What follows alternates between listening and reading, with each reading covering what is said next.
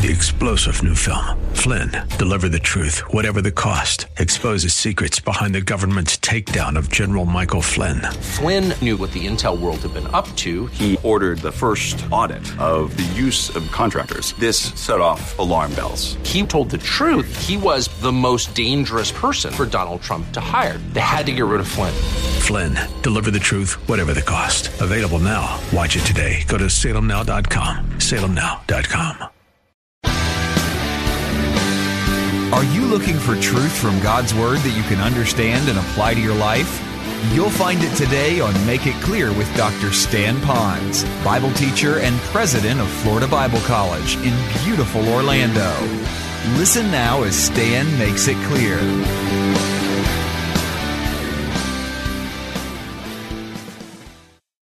We're in a part of that series that I told you I would come back to answer the question, what happens when you sense an impression and you want to know, did this impression about my life and what I should do, did it come from God or maybe from too many hamburgers and onions before I went to bed at night? And that's a really important question because sometimes you have something going on inside of you that you're really sensing. This is I'm getting a message, not an audible voice, nothing so dramatic as that. Or maybe someone comes up to you and says, you know, God told me to tell you this. And now you want to know how accurate that might be. And those of you ought to be accurate because there is a God. And this God loves you and me. He's not a distant God of some supreme power source or force. He's a God who delights in us being intimate with Him. And for intimacy to occur, communication has to occur. Healthy, good, accurate information. And God says that He wants to continue to communicate to us. Not giving us new truth that He hasn't revealed, but to teach us truth that He has revealed that we might not know, and then how to apply that truth to our daily life right here in Honolulu, right here in your world. And so He does continue speaking to us through His Word. Now, sometimes some decisions aren't real important, perhaps, like where we're going to go for lunch afterwards, what restaurant we're going to go to. Should I go to Burger King or McDonald's? That may not be too much of a big deal. For me, it would be neither, but that's another point. But really, some of you, though, are facing some very critical decisions in your life. Some of you are deciding on relationships either to enter into or to get out of. Some of you are having to make some decisions regarding your finances, and it's not so much do I pay a quarter for this or 10 cents more for that, but it's how much money that you have that's so precious and needed. Should I spend it on this item or that item that are high-ticket items? And do I really need it? And is this the wisest use of the money that God has given to me? Some of you are at a particular point in your life that it's a career decision, retiring from military, or maybe some of you have just coming to the island, or maybe it's, should I leave the island and find better places somewhere else? And that's a major decision. And we could go on, and I talk to you that are the head of households when your kids are dealing with issues, and you want to speak to them, but you want to make sure that what you speak to them is in agreement with God because you know now that you'll have to give an account for all that you say and do, and you want to make sure that that's correct. Well, I'd like you to know, too, that because there are so many voices out there, some of the tragedy is this. There are voices out there that will tell us they are actually speaking for God, and this message is coming from God. But in reality, it's not. And some of you, all you have to do is open up the newspaper almost any given month, and you'll hear about someone who killed someone else because they said, God told me to do such a thing like this. And while that's an extreme, similar things are happening all the time in our own lives, perhaps. So look at the verse, and I've given it to you out of different translations. It will not say it any differently. It might just give you a little bit more of an aroma of what he is really saying here. But the verse says this, "Dear friends," and I believe he'd be writing to you and to me, "do not believe every spirit." So the warning is that there'll be spirits communicating to us in some measure, but not to believe everyone. "But test the spirits to see whether they're from God." It goes on to say, because there's false teachers and preachers and prophets and others that will want to tell us the truth in their own way, but is it really coming from the Lord? Well, based on that verse and others, there is a caution that God gives to us, and that is that we need to make sure that what we're receiving, what we're experiencing as a prompting or an impression is really coming from the Lord. Now, let me say it this way. Some of you, it's not so much an impression or a prompting, but you are facing a decision that's going to require the knowledge of, is this in God's will? In other words, what's God's will regarding this in my life? Well, the same set of questions that you're going to ask yourself you can use for discerning God's will in your life or that prompting, because usually the prompting is connected to trying to discover what is God's will. What does He want me to do? Where does He want me to go? Those types of things. So these are together. Now, the interesting thing is that these 7 test questions that we're going to go through really don't stand alone. Now, it's better to use one than none, but on the other hand, they dovetail well together. And I would just suggest to you that you and I would be wise to try to use all 7 of these to use as a filter from all this prompting and information about what we should do with our lives, and maybe as we lead our family as well. So that might help you. But there's 7 of these. I could read the verse, make a comment, and we'd be done very quick. But I don't know that you would really capture it all. So this morning, we're going to do something that we don't normally do here. We're going to do a little drama up here. Or we might even call it the International Dramedy Team. A little drama, a little comedy.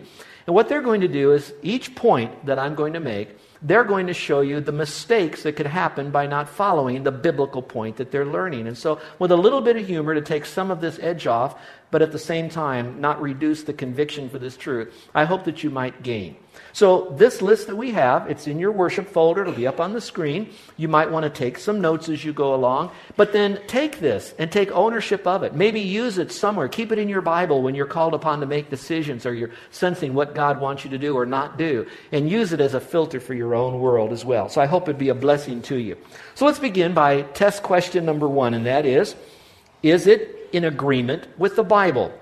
I start with that because that's the epicenter, and if you didn't get to the others, at least if you have this one and you have ownership of it, it'll help you the most because all of these are coming from the Bible. The verse is found in Luke 21:33, and there are many of them, but one of them says this: "Heaven and earth will pass away, but my words will by no means pass away." Now there's a lot of different applications, but one I'd like to make is this. Some of you might be sitting here and you're so new in the journey, you're saying, how can an old book that's thousands of years old, that's dry and dusty, have any meaning for life in a high-tech fast lane today? Well, that's because God's Word is relevant for today. It is accurate and it's relevant. It not only needs to be depended upon, it needs to be applied to our life as well. So that's why we can use the Bible as a template, as a bedrock, as a divine standard for what we would need to know. What does God want us to know or to do about our life? So it's very important. You might want to take this phrase to the bank. God's promptings will never contradict God's writings. In other words, when you're sensing a prompting, either inside or someone telling you, then it needs to agree with Scripture. So you might take what you're feeling, what you're thinking, what you're hearing, and run it through the grid of Scripture.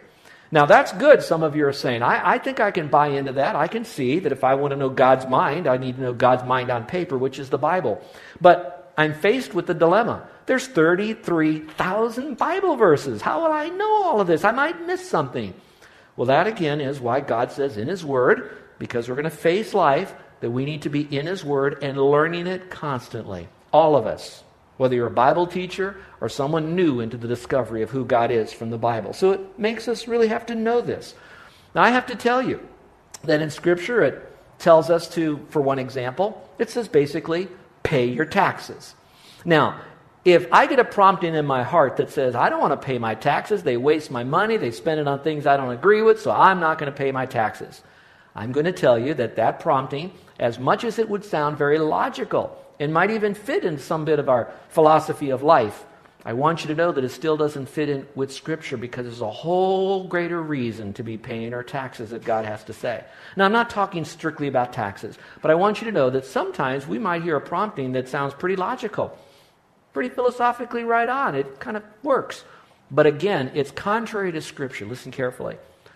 Unfortunately, for some, they see God's Word in contrast to the world, and they throw away God's Word for whatever reason, their own value system, and they'll embrace a world value system that is not only so conflicted with one another, whatever society and whatever age, the result of that is still horrific.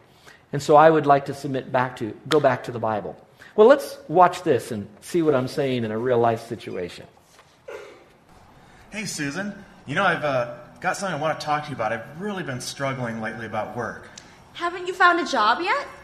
Well, I think I found something that God really wants me to do. Great. What is it? Well, it's got really good hours, incredible pay, and the people I get to work with are so interesting. The only downside is I'm not sure about reading my Bible there anymore. It's going to be hard, and I won't be able to go to church anymore. Ooh, tell me what this job is. I'm going to work for the mafia. The mafia? The mafia? Are you crazy? Psalm 1 says not to hang around with crooks and people like that. Well, that was written a long time ago. Besides, God wants me to take this, I'm sure of it, and, well, they made me an offer I couldn't refuse.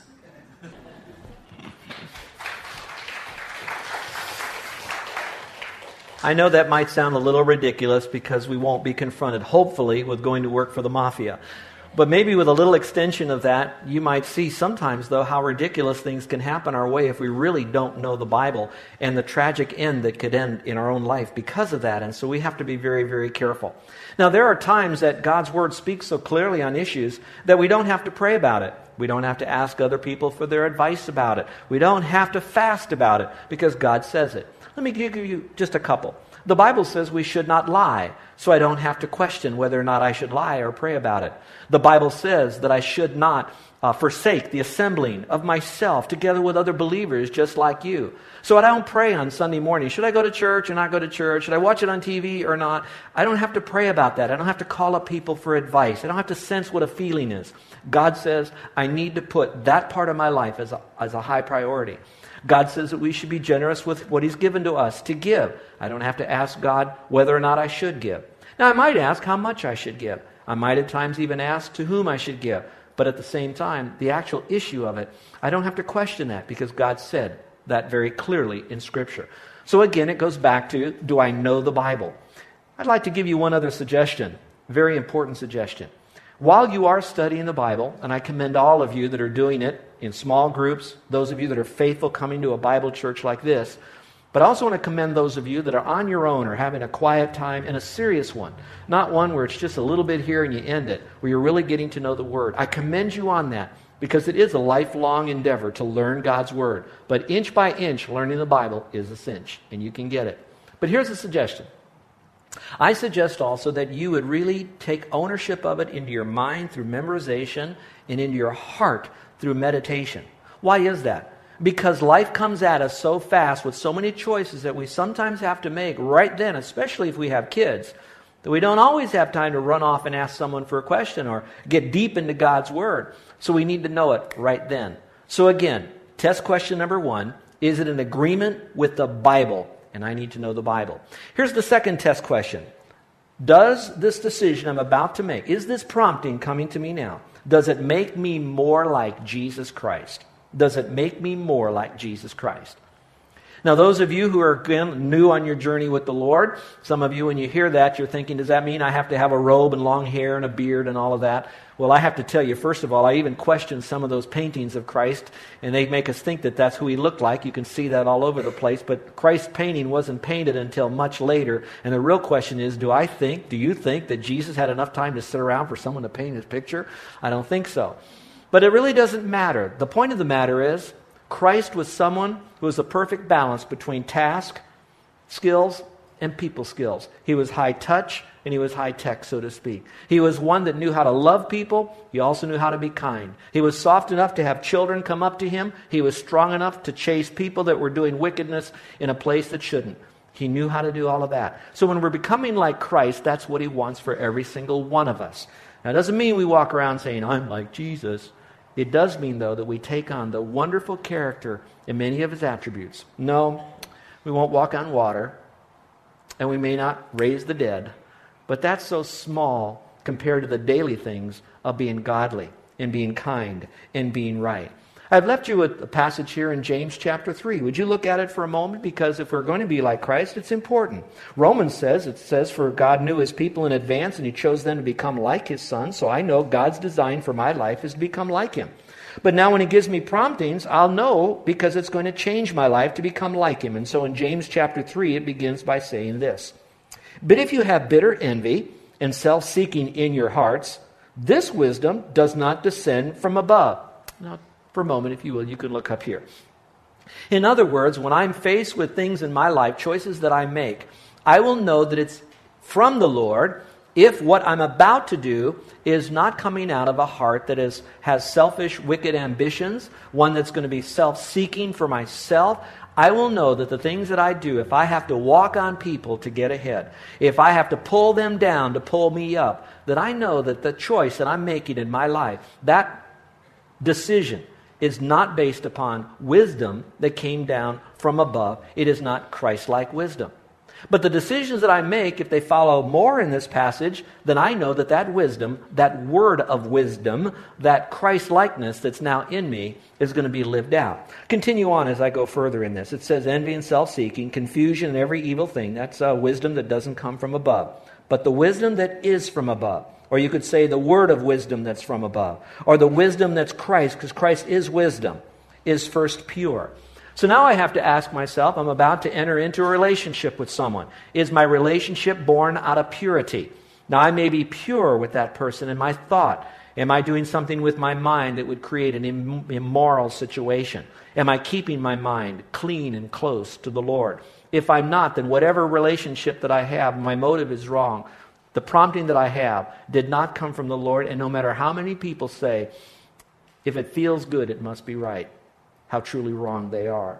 And then I could go a little bit further. It says, then is peaceable. The things that I'm doing, is it making to provide peace for someone else, or am I adding a great deal of burden to them where their life now becomes so stressed out because of how I talk to them, or I don't talk to them, I manipulate them by passive aggression, or what I might do or not do that would hinder them from having peace to be expressed to one another. Am I helping them or harming them? Am I encouraging them or discouraging them? Am I building them up or tearing them down? And so my decisions will affect others. I have to tell you that perhaps now being a pastor for almost 40 years, I'm extremely cognizant of decisions that I make, even on the littlest matters, that not only will they affect possibly my relationship with the Lord, not my salvation. I know I'll have eternal life no matter what. But based on that, I might not be as close to the Lord. And if I'm not, then I won't have the intimacy or closeness with my wife or with my kids or with other people. But even more than that, because at least once a week, for almost an hour, I have All Your Minds, let alone radio and all those that download these sermons, that what something happens to me, I will affect many, many, many, many people. And so again, I have to make sure that am I very sensitively careful responding to the word of wisdom of God's word, and is it making me more like Jesus Christ from the inside out? It's essential that I do that. Am I going to be compassionate? Am I caring? Am I gentle? Am I willing to yield to others? Let them have first. An attitude of self-sacrifice. Am I full of mercy? Or am I the type of person that is quick to judge? Now some of us, because of the way we're wired, some of us, because we've lived a long time in a decision-making position, whether it's military or business or something like that, we're very quick to analyze a situation, make a decision, and sometimes even marginalize the people for choices that they have made. After a long time of that, it becomes a part of our whole life system. And that's wrong, because sometimes, like Jesus Christ, we have to make those decisions, but it should be done as gently and kindly as we possibly can with a spirit of mercy. So first we have to ask ourselves, we make a decision, is this prompting, is it biblical? And when I choose to think this way, respond this way, or make that decision, is it helping me and others become more like Christ? Watch this now. Come on now, Daddy needs a new pair of shoes. I'm not comfortable about being here. Would Jesus be here doing this? I don't think so. Katie, relax. It's just a casino. I still don't feel right about being here. I don't think this is a good idea. Look, God woke me up last night. He said, go bet. Would he have said that if we weren't supposed to be here today doing this? Are you sure it was God who told you that? Oh yeah, it was God. Or my buddy Jim. Either way, we're here now. Relax, enjoy yourself.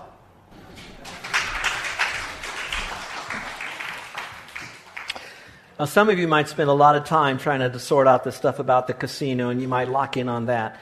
That's just one small part of the potatoes. There's a whole lot more than that. Every day we're faced with different words that we have to ask ourselves, is this really coming from the Lord or not? And the decision I'm about to make, will this make me more like Him?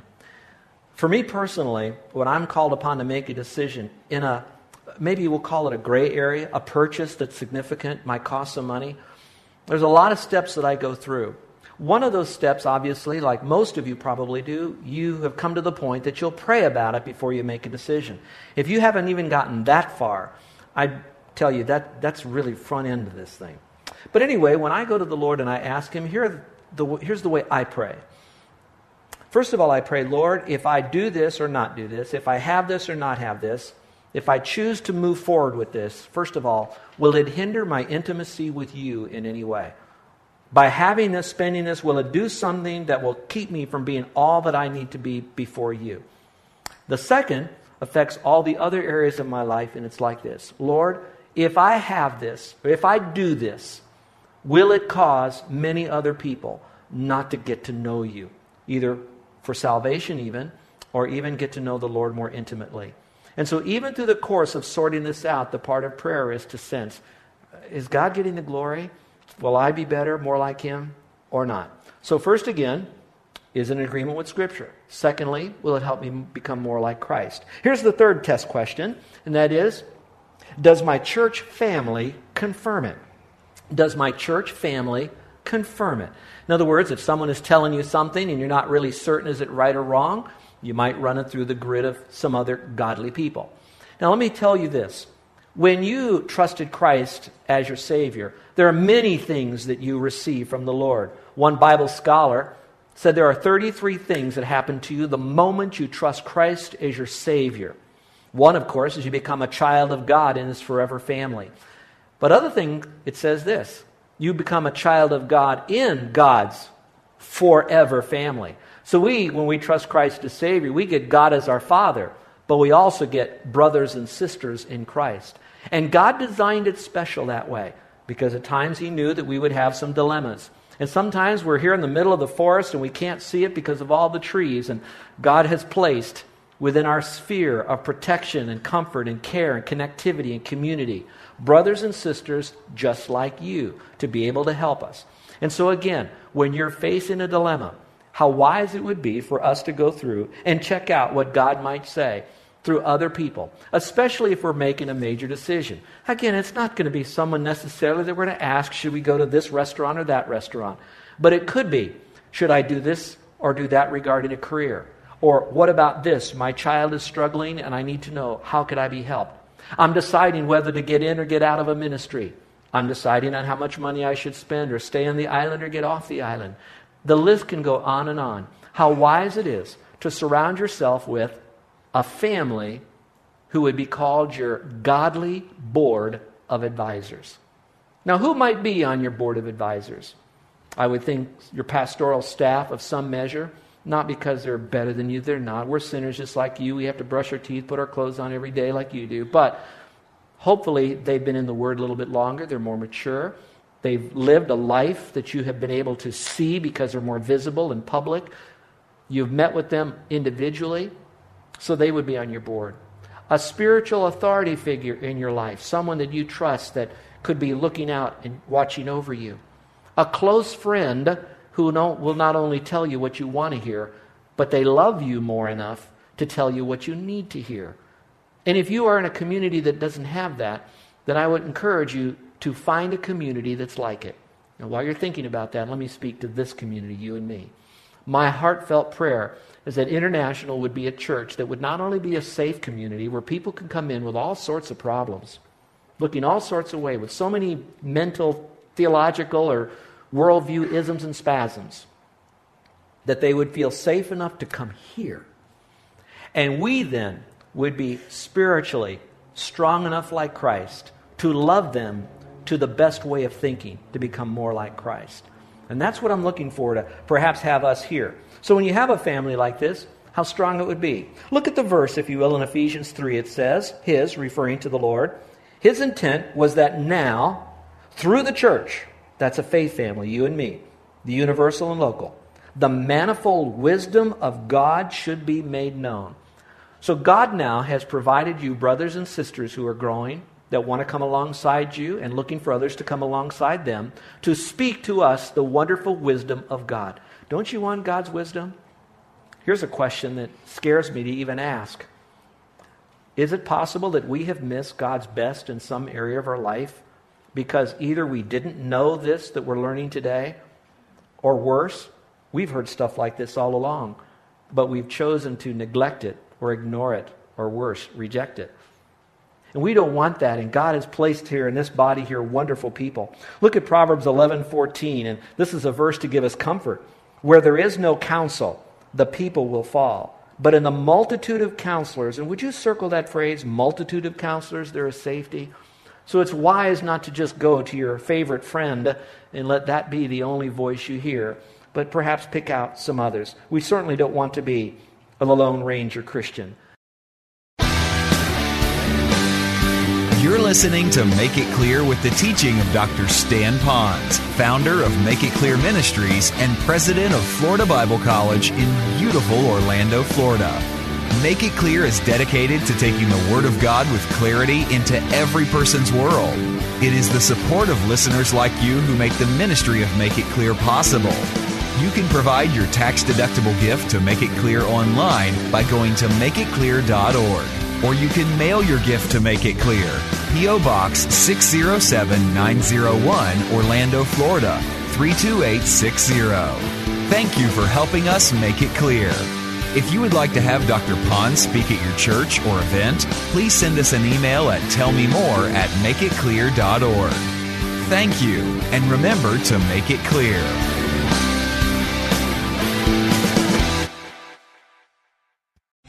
Three-star General Michael J. Flynn, head of the Pentagon Intelligence Agency, knew all the government's dirty secrets. He was one of the most respected generals in the military. Flynn knew what the intel world had been up to. He understood its funding. He ordered the first audit of the use of contractors. This set off alarm bells. The explosive new documentary, Flynn, Deliver the Truth, Whatever the Cost, uncovers the facts behind this scandal. Flynn told the truth. He was the most dangerous person for Donald Trump to hire. I find out the worst enemy that I'm going to face in my life is right here in America. They took my assessment and they wanted me to change it. And I was like, I'm not changing it. They had to get rid of Flynn. With in-depth interviews, archival footage, and never-before-seen personal records of the man behind the headlines. I just felt like I was drowning. Flynn, Deliver the Truth, Whatever the Cost. Available now. Watch it today. Go to salemnow.com. salemnow.com.